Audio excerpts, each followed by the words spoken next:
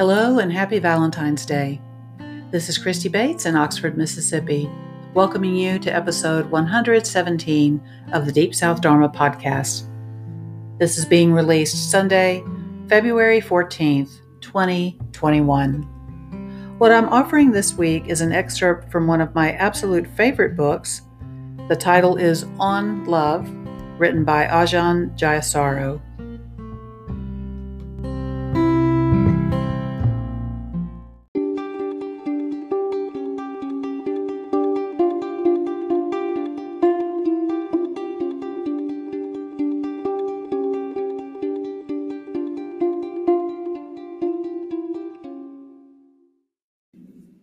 Before I get into the excerpt itself, I want to let you know that this entire book and so many other wonderful resources provided by the monastics of the Forest Sangha can be found at forestsangha.org.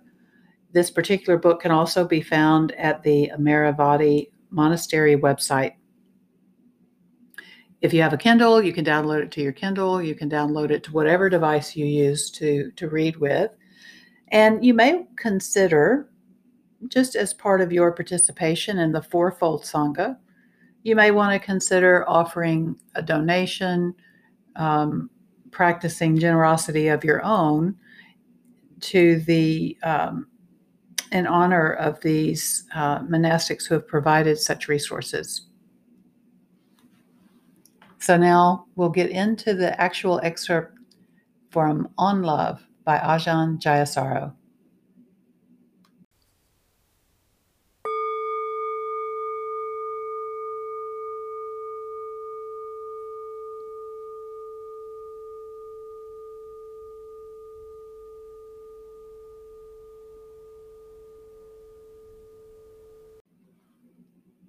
The kind of love that people are most interested in is surely romantic love. Nearly everyone hopes to be lucky, meet a soulmate or a good life partner, then to live happily ever after. Truly loving someone and being loved truly by that person is the most popular of dreams. However, wanting to love and to be loved in this manner is usually bound up with the defilements such as delusion and lust. Therefore, it is vital to master how not to suffer excessively from loving or being loved. Poets have tended to praise love as the supreme experience in life. Some scientists, on the other hand, see love as merely a result of chemical reactions in the brain that have evolved to support reproduction of the species. Which is it? Which comes first, the chicken or the egg, the brain or the mind? These types of arguments have been around for a long time and never come to an end. A more interesting question is how we ought to behave with respect to love in order to derive the most benefit from it. Searching for the answer to this question begins with observing our own life, the lives of those around us, and the lives of the general population. What is the appeal of love? In the initial stage, it is an effective antidote to boredom for those who find life stale, uninteresting, filled with only drudgery or emptiness, or for those who feel lost with no purpose for living. Love can create excitement and meaning. Falling in love is intoxicating, a welcome agitation. Powerful emotional ups and downs, as if regularly falling into hell and then rising back into heaven, make lovers feel invigorated and alive. Love has many other enticements. For couples living together, in addition to the ability to meet their sexual needs, there is also the security of being the most important person in the world to the other person, and a feeling of warmth and escape from loneliness.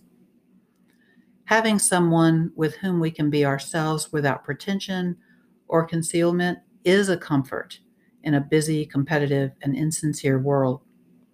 Being sure that no matter what happens, our lover will not abandon us and will help us deal with our problems with empathy and sympathy, will encourage us when we are weary and in despair, will appreciate us genuinely, and will rejoice in our accomplishments. All these are certain causes of happiness. In addition, if our mate is capable, successful, and well respected, we feel proud. Love has many charms. Personal love wouldn't be so popular if it didn't have a lot going for it. But as one who has lived the past 30 years as a celibate monk, writes Ajahn Jayasaro, I am probably not the most qualified to expand upon all of its joys. My readers will probably have to supply the points I've missed themselves. But after considering the good things that love can provide, please apply it to your own heart too. When we have determined the benefits of love and what we receive or want to receive from love, we might ask ourselves how much we in turn have given those things to our loved ones and try to improve or correct our failings. What are the things that we should share with our loved ones? Here are a few: joy, understanding, empathy, encouragement, respect, consideration, trust, patience, forgiveness, being a good counsel, and the best of friends. At the same time, if we want these things from them, we must also let them know. Don't simply assume that they ought to know it themselves without being told, because many things that people should know instinctively, they don't know at all, or they used to know but have forgotten. Doesn't it make sense for people who love each other to work on clear communication rather than resorting to resentful sarcasm? It should be more pleasant. Otherwise, what used to be sweet may turn rancid. Love between two individuals gets a lot of attention. Movies, plays, novels, fairy tales, and advertisements all seek to convince us that this type of love is the pinnacle of life. A life without it is portrayed as imperfect and tragic.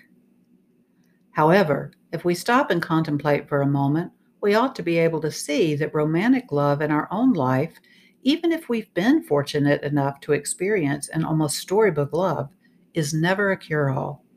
Love can alleviate some suffering at a certain level, but it cannot extinguish all suffering entirely.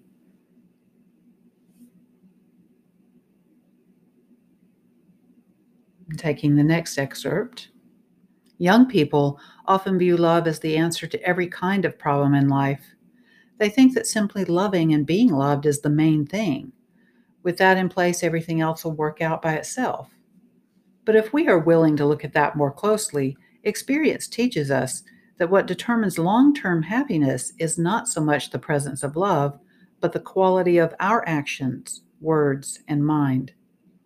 Ultimately, a spiritually untrained person who takes love as a refuge is creating the conditions for disappointment.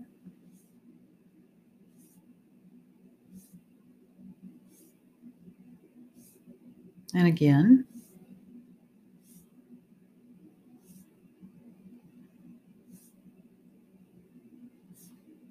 concern and worry are byproducts of attachment in an uncertain and dangerous world.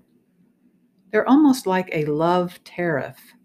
Attachment causes us to accept another person's suffering as our own.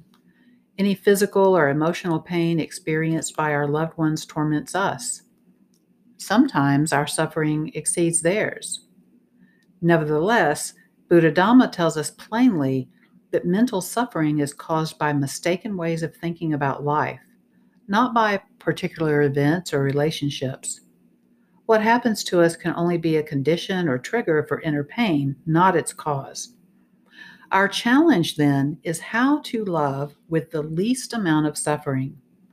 Developing mindfulness, or sati, to govern our thoughts and prevent our minds from running on into excessive proliferation is an art, a life skill which can greatly ease this kind of suffering.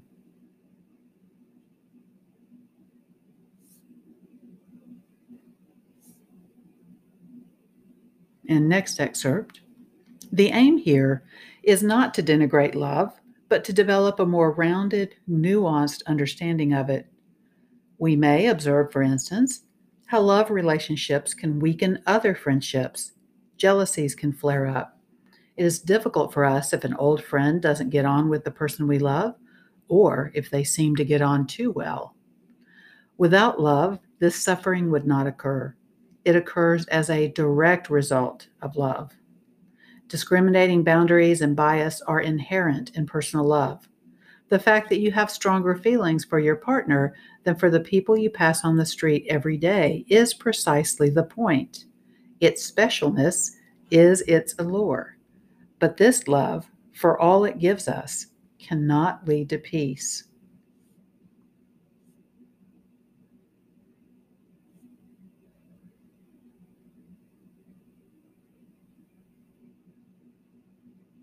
And one more. To summarize, love gives many benefits. It guards against loneliness and brings warmth and companionship to life. But it is not an unalloyed good. It is still bound up with the cycle of birth and death, inherently incomplete. It can cause suffering at any time for all who lack wisdom. And without spiritual education, the difficulties that it brings to our lives are unavoidable, or at least difficult to avoid. It is not the goal of Buddhism simply to find fault in love, but to teach us to open our hearts to the true nature of things. We should do this because contemplation and understanding of the way things are is the path to the end of suffering. One method of doing this is to regularly reflect on the simple truths of life and let them soak in. We remind ourselves that it is natural for us to get old, we cannot avoid getting old, that it is natural for us to become ill, we cannot avoid becoming ill, it is natural for us to die, we cannot avoid dying. Separation from all our loved ones and treasured possessions will happen sooner or later, without a doubt. So we are free to love as if we wish, but it is wise to constantly bear in mind that the time we have to spend with our loved ones is limited. It might be for a short period of a few months or years, or a longer period of 10 years, 20 years, 50 years. But no matter how long we are together, ultimately, it is merely a temporary association. Reflecting on the fragility of life and impermanence makes our love more intelligent and gives it the protection of wisdom.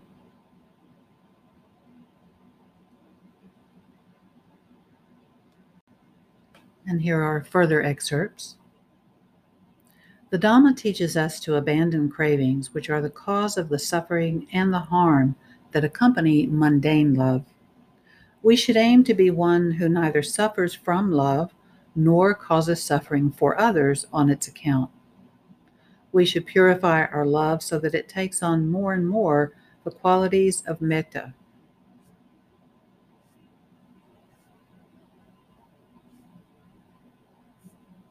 When two people live their lives with Buddha Dharma as a refuge and try to be each other's good friend, they have a chance to enjoy lifelong happiness in their family.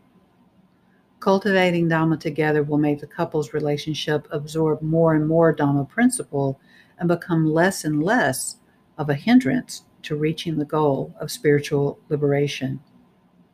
Householders who are each other's good friends trust each other and give encouragement when times are hard and their partners feel dispirited.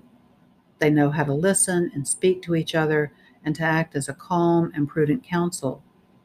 They understand and forgive transgressions by accepting each other as unenlightened human beings with defilements. They harbor no thoughts of victory over or of taking advantage of the other. Instead, they have the courage to point to what is truly precious with respect and good intention at the appropriate time and place. At the same time, they are ready to listen to suggestions, comments, and cautions from the other. This, at least, is the ideal to move toward. In Dhamma practice, wisdom acts as the direct antidote to ignorance by examining the reality of life and world with a stable, stilled, and unbiased mind sustained in the present. The direct antidote to craving is the systematic and integrated development of wholesome mental states. In the case of love, the most prominent of these virtues are loving kindness, earlier referred to as metta, and the effort to be a good friend. Training ourselves to practice restraint, to keep track of our emotions, to let go, these are at the heart of the negating side of the practice. But at the same time, we need a positive ideal to cultivate. That positive ideal is provided by the pure love called metta.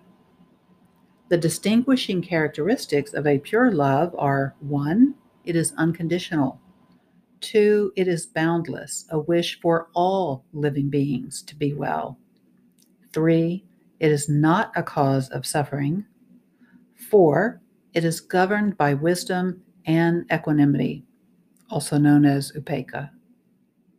It is a miracle that such a love exists and that every single human being has the ability to develop it. When we watch the news and see the cruelty and heedlessness of our fellow human beings, the feelings of depression and despair that can arise may be dispelled by reflecting on our innate ability to feel metta. It's true that human beings can be awful creatures, but it's also true that they have it within them to be better than they are. Given the nature of metta outlined above, practicing to educate our love means: 1, make our love less conditional; 2, make it less discriminatory and less preferential; 3, reduce its capacity to cause us suffering; 4, cultivate wisdom and equanimity. Metta is a pure love because it is free of attachment to the idea of self. With metta, we want nothing other than the happiness of living beings.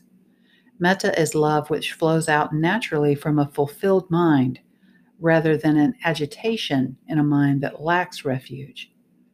Metta wishes for nothing in return, not even love or understanding. The Buddha said that the unconditional love a mother bears for her only child is the closest approximation to this love in the world at large. But for the one who cultivates metta, that love is not restricted to one's child, but it is felt for all that lives. In our practice, once we have contemplated the drawbacks of conditional love and the beauty and nobility of the unconditioned mind, then we will have the courage and faith in the value of our own development. The quality of metta, which is perhaps the most difficult for lay Buddhists to accept, is universality. Personal love, by definition, lacks universality. It is bound up with bias and boundaries, and although they can be much reduced, they are unlikely to disappear altogether. One reason Buddhist monastics practice celibacy is to prevent personal love from obstructing the flow of metta in their hearts. For householders, although opening up one's love is difficult, gradual improvement is still possible. We must be vigilant and with mindfulness oversee the heart so as not to give too much weight to the thoughts of us and them, inner circle and outer circle, near and far. We should reflect on the reality that all living beings are our companions in the cycle of birth, old age, illness, and death. We should try to treat all others with equal respect, consideration, and goodwill. This is another way of purifying love.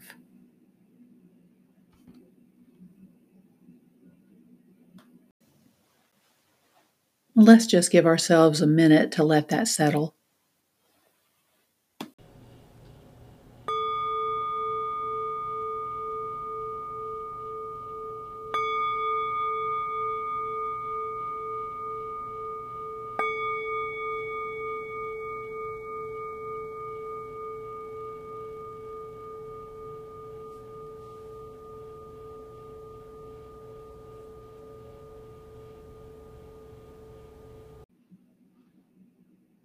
I hope you found those excerpts from the book On Love by Ajahn Jayasaro to be useful to you, to be inspiring.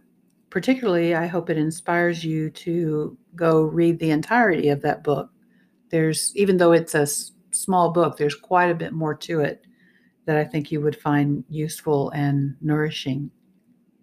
And then if you have interest in keeping up with the writing that I'm cultivating right now, you can follow me on Medium, medium.com/@ChristyBates, ChristiEbates. Judy Seeley and I are still offering the online Saturday morning Oxford practice groups. You're welcome to join us. I'm still offering midweek meditations on Wednesdays, and those recorded meditation sessions are then uploaded here to this podcast, but you're welcome to join us live. The links and information about that can be found at deepsouthdharma.org.